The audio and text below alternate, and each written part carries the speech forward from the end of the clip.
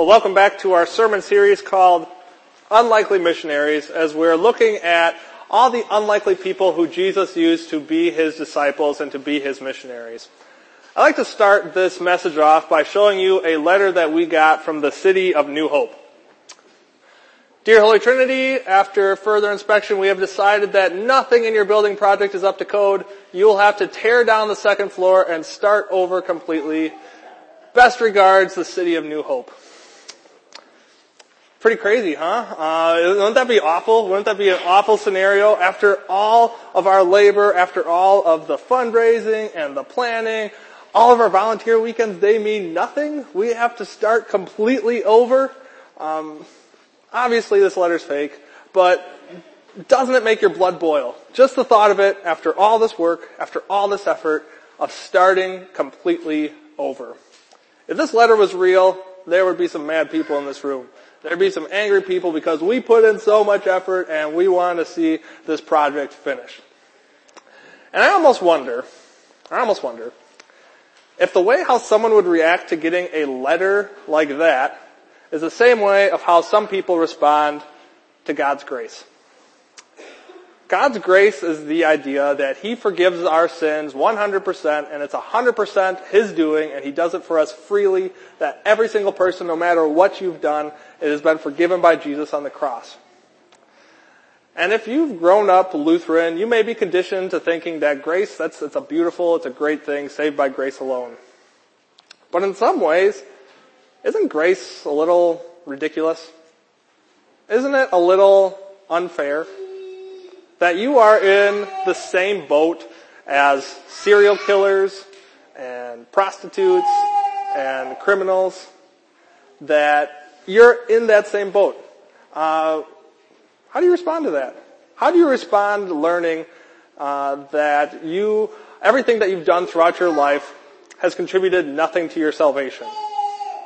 All of your volunteer hours, every dollar that you've given to church or to charity, every hour that you spent in God's Word, it's contributed nothing to your salvation. That if somebody was a criminal their whole life, but 5 minutes before they died, they converted and believed in Jesus, they go to the exact same place that you go to. Can you understand how some people might respond this way to God's grace? You're telling me I have to start over? All the things that I've done for my life, all these good things, every nice thing that I did, every smile that I smiled to somebody, it doesn't count towards anything. I'm in the same boat as everybody else who does bad things. Doesn't God's grace seem a little unfair to hear that message? Well, today we're going to look at a story where Jesus talks to a man named Nicodemus. And we're going to see a reaction that he has similar to that. Similar to this idea of, instead of seeing God's grace as this beautiful thing right off the bat, he's going to think that in some ways it's unfair. So let's look at this story again. The first verse, now there was a Pharisee, a man named Nicodemus, who was a member of the Jewish ruling council. So the Pharisees back then, they were kind of the top of the top. They were very religious, they were wealthy, and very well educated. So they kind of had that reputation among people that these are, the good guys. They're morally upright, they're religious, they have money. These are kind of the good people in our society. And Nicodemus, it says there that he was also part of the Jewish ruling council. Some people call that the Sanhedrin. The Sanhedrin, they're kind of like the top of the top, even out of the Pharisees, and only 72 Pharisees got to be part of this particular group. And Jesus is talking to one of these guys who's at the top of the top. A man named Nicodemus, not only is a Pharisee, but he's also part of the Jewish ruling council. So a really upright, morally upright guy who's also very religious. He came to Jesus at night and said, "Rabbi, we know that you are a teacher who has come from God, for no one could perform the signs you are doing if God were not with him." So Nicodemus comes to Jesus at night. And there are all sorts of theories about why Nicodemus did this. The most common one was that, the Pharisees and Jesus didn't really get along, so he went to talk to him at night so nobody found out under a cover of darkness. He would still be hidden. But we don't know that. Maybe Nicodemus was busy studying all day. Maybe he talked to Jesus and said, hey, can we talk later? And Jesus was like, well, at 4 o'clock, I'm healing a blind man. 5 o'clock, turning water into wine. But hey, maybe later tonight. Does that sound good? We don't know exactly the reason behind why it happened at night, but it's certainly an interesting conversation that they have during night. And you notice right away that Nicodemus calls Jesus a teacher. He even says he's from God. He's a teacher from God. And the Pharisees, they were all about rule following. They loved the rules. They loved, following everything that God has to say. Because in the Bible, there's a whole bunch of rules in the Bible. But the Pharisees, they came up with like an extra 600 rules that said, we're going to follow these rules just in case we don't break any of the other rules in the Bible. They had so many of these like ridiculous rules. This last week I learned a new one that they had. They encouraged women that on the Sabbath day, you shouldn't look at a mirror because if you see a gray hair, you might be tempted to pluck it and then you'd be working on the Sabbath. Kind of ridiculous, huh? Like I said, they loved following the rules. So Nicodemus talks to Jesus and calls him a teacher. And I almost wonder if the back of Nicodemus' mind, he's wondering if Jesus is going to tell him some more rules to follow. You guys are doing all these things, but let me tell you what you really should be doing. I kind of think that's what Nicodemus thinks how the conversation is going to go. But Jesus doesn't go that route. Instead, Jesus says, very truly I tell you, no one can see the kingdom of God unless they are born again. Unless they are born again. So Jesus is using a metaphor here called being born again. And it's an easily misunderstood metaphor. Because in American Christianity today, there's like a whole other group of people that you call born again Christians. And when you think about a born again Christian, what do you normally think of? Oh, she was a college student, but she doesn't drink, she doesn't smoke, she doesn't cuss, and she doesn't sleep around. She's a born again Christian. And everyone goes, oh, that's nice. But what really is a born again Christian? Because you look at this list here, and Jesus is talking to Nicodemus, a man who doesn't drink, doesn't smoke, doesn't cuss, doesn't sleep around, and Jesus tells him that you need to be born again. You've been following all these rules. You think you're so good because you're a Pharisee, but you need to start over. Can you imagine what it would be like for Nicodemus to hear that? To hear that he needs to start over. And do you see what Jesus is saying by that? Whether you have somebody that's so moral and does so many good things, or you have somebody that does something so terrible, we're all in it together. All people need to be born again. Well, from a poor person to a politician, from somebody who does so many nice things, from somebody who works at a homeless shelter to a terrible criminal, we're all in the same boat that we all need to be born again. That's what Jesus is saying here. It's not about the good things that you do.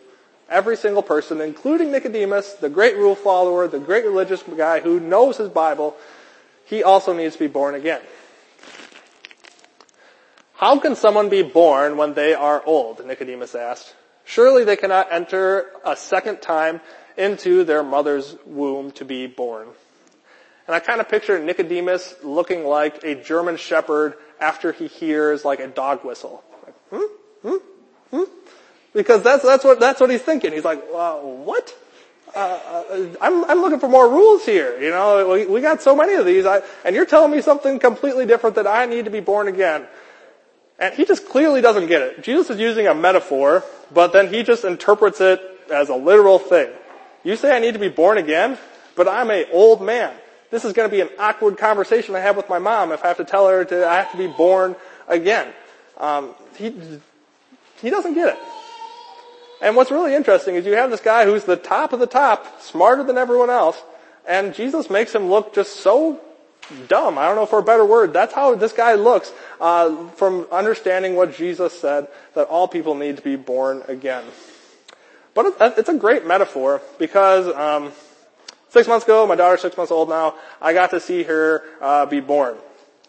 And what was interesting is that when she was born, afterwards, all the nurses, all the people that visited us congratulated my wife, Which makes sense, because she was the one that was screaming and hollering while giving birth. She was the one that was, it happened. And, but nobody complimented my daughter Ava.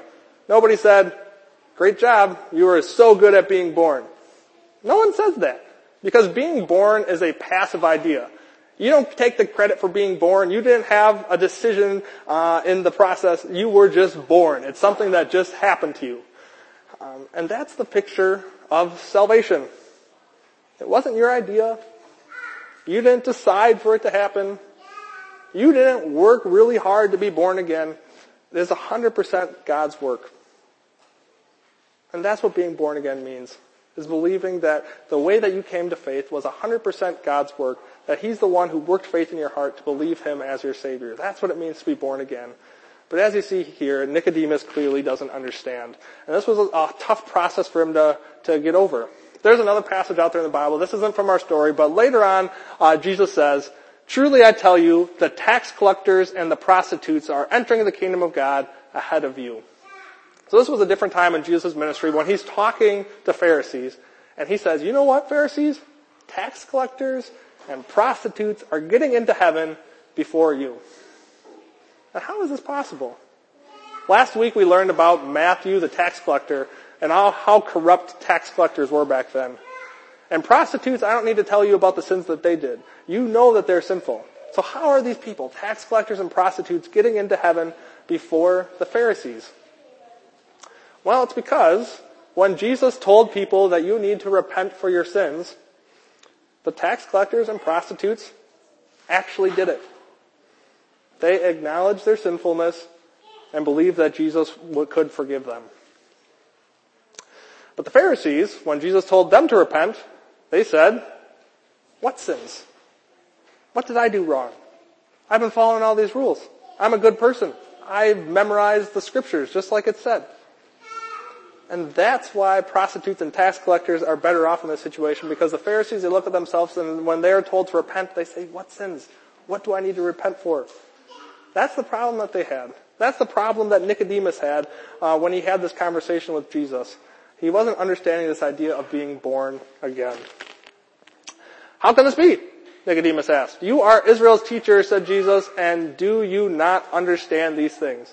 Like I said before, Nicodemus just had such a tough time understanding this concept of being born again because he saw himself as such a morally upright person. I once heard a story about a teenager who got his first car, and it was a little silver Honda Civic. And he got his first car, and he was so excited about it, and he washed it and kept it clean all the time. It was a real head-turner car, and he wanted to keep it that way.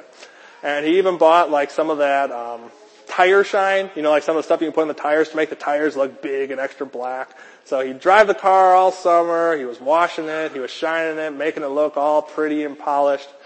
Until one day while he was driving, the car just stopped. And all the lights on the dashboard lit up like a Christmas tree. And he didn't know what to do. So he called the tow truck, they brought it to the shop, and they said, when's the last time you had this car get an oil change? And the teenager said, oil change? This teenager was caring more about the outside than the inside. And that's the same problem Nicodemus had. And that's the same problem you and I have. Do you care more about the outside or the inside? Do you care so much about doing good things because it makes you look good? It gives you a good reputation in society for people to know that you are a good person?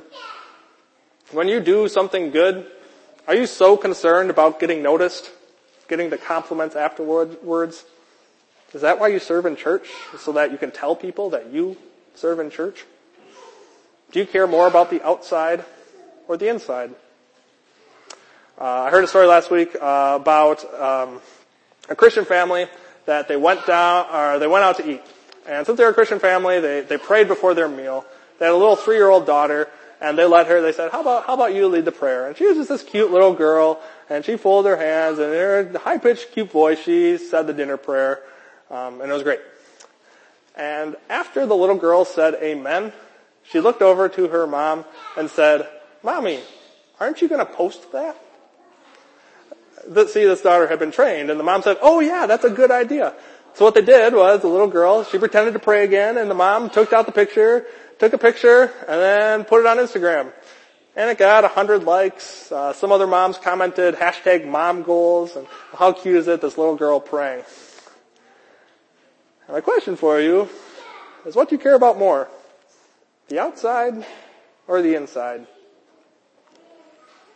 It's so easy to fall into the same trap that Nicodemus had, of caring about the outside. Caring so much about appearances, making sure that you look good, making sure that you look better than that person. But there's a dangerous path to go on.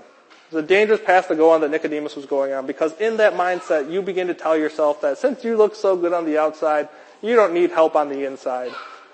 Since I got my life put together so well, we don't need saving because I did it myself. Because I followed the rules. I'm a good person. That's the trap. That's the danger. That's the thing that we need to watch out for. Do you care more about the outside or the inside? Just as Moses lifted up the snake in the wilderness, so the Son of Man must be lifted up, that everyone who believes may have eternal life in him. This is the last thing that Jesus says to Nicodemus. And he references back an Old Testament lesson, the first lesson that we read today. And it was a story about the Israelites in the wilderness, in the desert. And they were wandering around, they were hungry. Even though they escaped from Egypt, they said to themselves, what good is it to escape from the Egyptians and their slavery if we're just going to die out in the desert? And since they started complaining, you know what God did? He sent snakes. He sent fiery, venomous snakes to bite the Israelites. And many of them died. But for those that didn't quite die yet, Moses was praying. He prayed to God, and God told Moses to make a snake and put it on a pole. So Moses took a piece of copper, and he welded it into the shape of a snake, and he put it on a pole. And that's when God told Moses, whoever looks at that snake will be saved. So all the Israelites that had their snake bites, who went and looked at this pole, looked at this snake, they were healed. Just like that. And Jesus says, that's what I did for you. Nicodemus came to Jesus and called him teacher. But Jesus wasn't concerned about that title. Instead, he came to be lifted up. Because Jesus knew that each one of us is born with venom in our veins. Venom in our veins that lead us to do and say and think terrible things. It leads us to think to ourselves that we're better than other people, that we don't need saving because we're so good. But just as a snake was lifted up on a pole, Jesus Christ was lifted up on the cross. Just as whoever looked at the snake would believe and be healed, whoever looks at Jesus would be healed and would be born again. Jesus died so that we could be born again. Because whoever looks at him, whoever believes in him will be given a new life free from the venom of sin, that we may live to honor God by what we do. That's what Jesus did. He wasn't just a teacher. He was a savior. And that's the message that he had to teach to Nicodemus. That's really interesting that verse that I just read you, that's where the conversation ends. It doesn't tell us how Nicodemus reacted. It doesn't say if he got upset nor if he believed it. We don't really know what happened. Until many chapters later, towards the end of the book of John, we see an instance with Nicodemus. This is what happened. Later, Joseph of Arimathea asked Pilate for the body of Jesus. With Pilate's permission, he came and took the body away. He was accompanied by Nicodemus, the man who earlier had visited Jesus at night. Nicodemus brought a mixture of myrrh and aloes, about 75 pounds. Taking Jesus' body, the two of them wrapped it with the spices in strips of linen.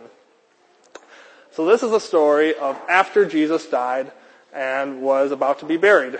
Joseph of Arimathea got Jesus' body, and him and Nicodemus wrapped up Jesus' body with hundreds, if not thousands of dollars of spices. And what led Nicodemus, a wealthy, well-educated, rich man, to do the job of a servant girl? See, back then this was the job of a servant girl. They made the women do these jobs. They were the ones that were supposed to wrap up dead bodies when somebody died. But we see here Nicodemus paying for spices and wrapping up Jesus' body. What happened? Well, my guess is that Nicodemus saw the Son of Man lifted up, pierced for his sins. And just as how the Israelites looked up and saw the snake and were healed, that's what happened to Nicodemus' heart. It happened years later. He saw Jesus, and his heart was changed to acknowledge him as his Savior and to prepare Jesus' body. And throughout this series, we've been talking about mission work and how can we better reach the people around us that don't know about Jesus. And I've been trying to give you practical advice about how to do this. And this is the takeaway I want you to have from this story. Don't give up on someone. Don't give up on someone. Because what we learn from the story of Nicodemus is that it takes time sometimes for somebody to be converted. Last week we heard the story about Matthew, and Jesus walked up to him and said, "Follow me." And Matthew got up and followed Jesus. And sometimes that happens. Sometimes you tell somebody about Jesus, and just like that, they believe in Jesus. But from the story of Nicodemus, most likely it took years. Most likely it took 2 or 3 years before Nicodemus finally had faith in Jesus after he saw him pierced on the cross. So, don't give up on people. Don't give up on people in your life. Don't say that God could never save them, because God has the power to work on people's hearts.